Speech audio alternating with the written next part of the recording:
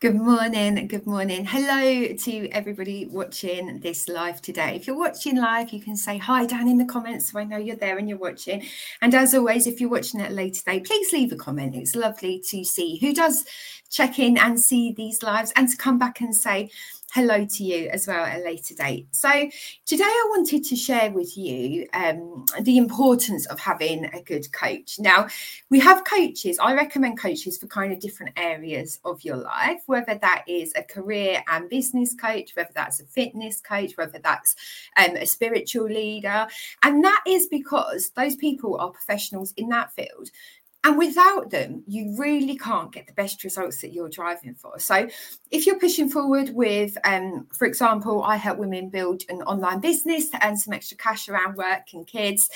But if you don't have a good coach or mentor there to show you how to do that, to kind of lead you on the right path and to guide you when maybe things go a little bit wrong or your mindset goes off point or you feel like giving up or whatever it is, then it's very easy to quit and it's very easy to make easy mistakes. The same with your health and fitness. If you don't have someone that you work with that's helping you with your nutrition and your exercise levels, then of course you're not going to get the best results that you possibly could. So I'm a massive believer that coaches are very, very important in helping you to be the best in the area of life you want to improve in.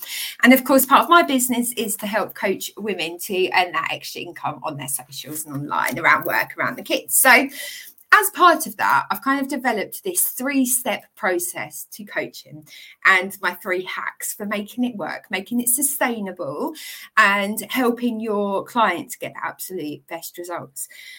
And my top tips are that number 1, you should always show up for them and with them.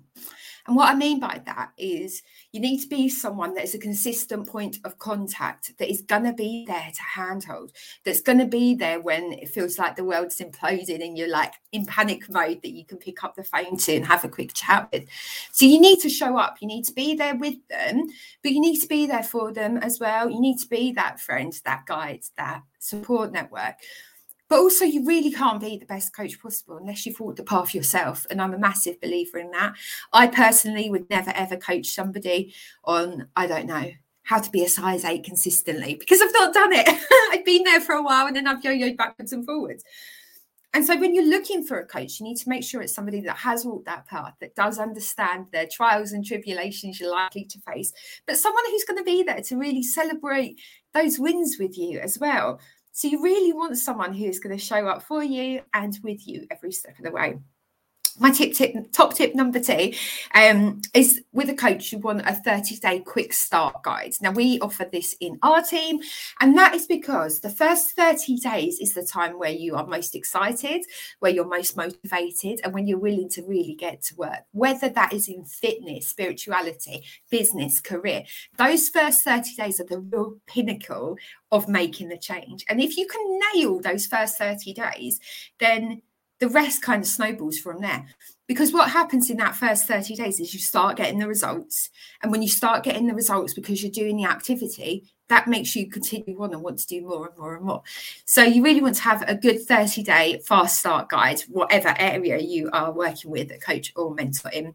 And then from that, it's a really easy system because you can either encourage people to keep doing those first 30 days to get those best results that they've already been getting, or you can step it up a little notch, dependent on their needs.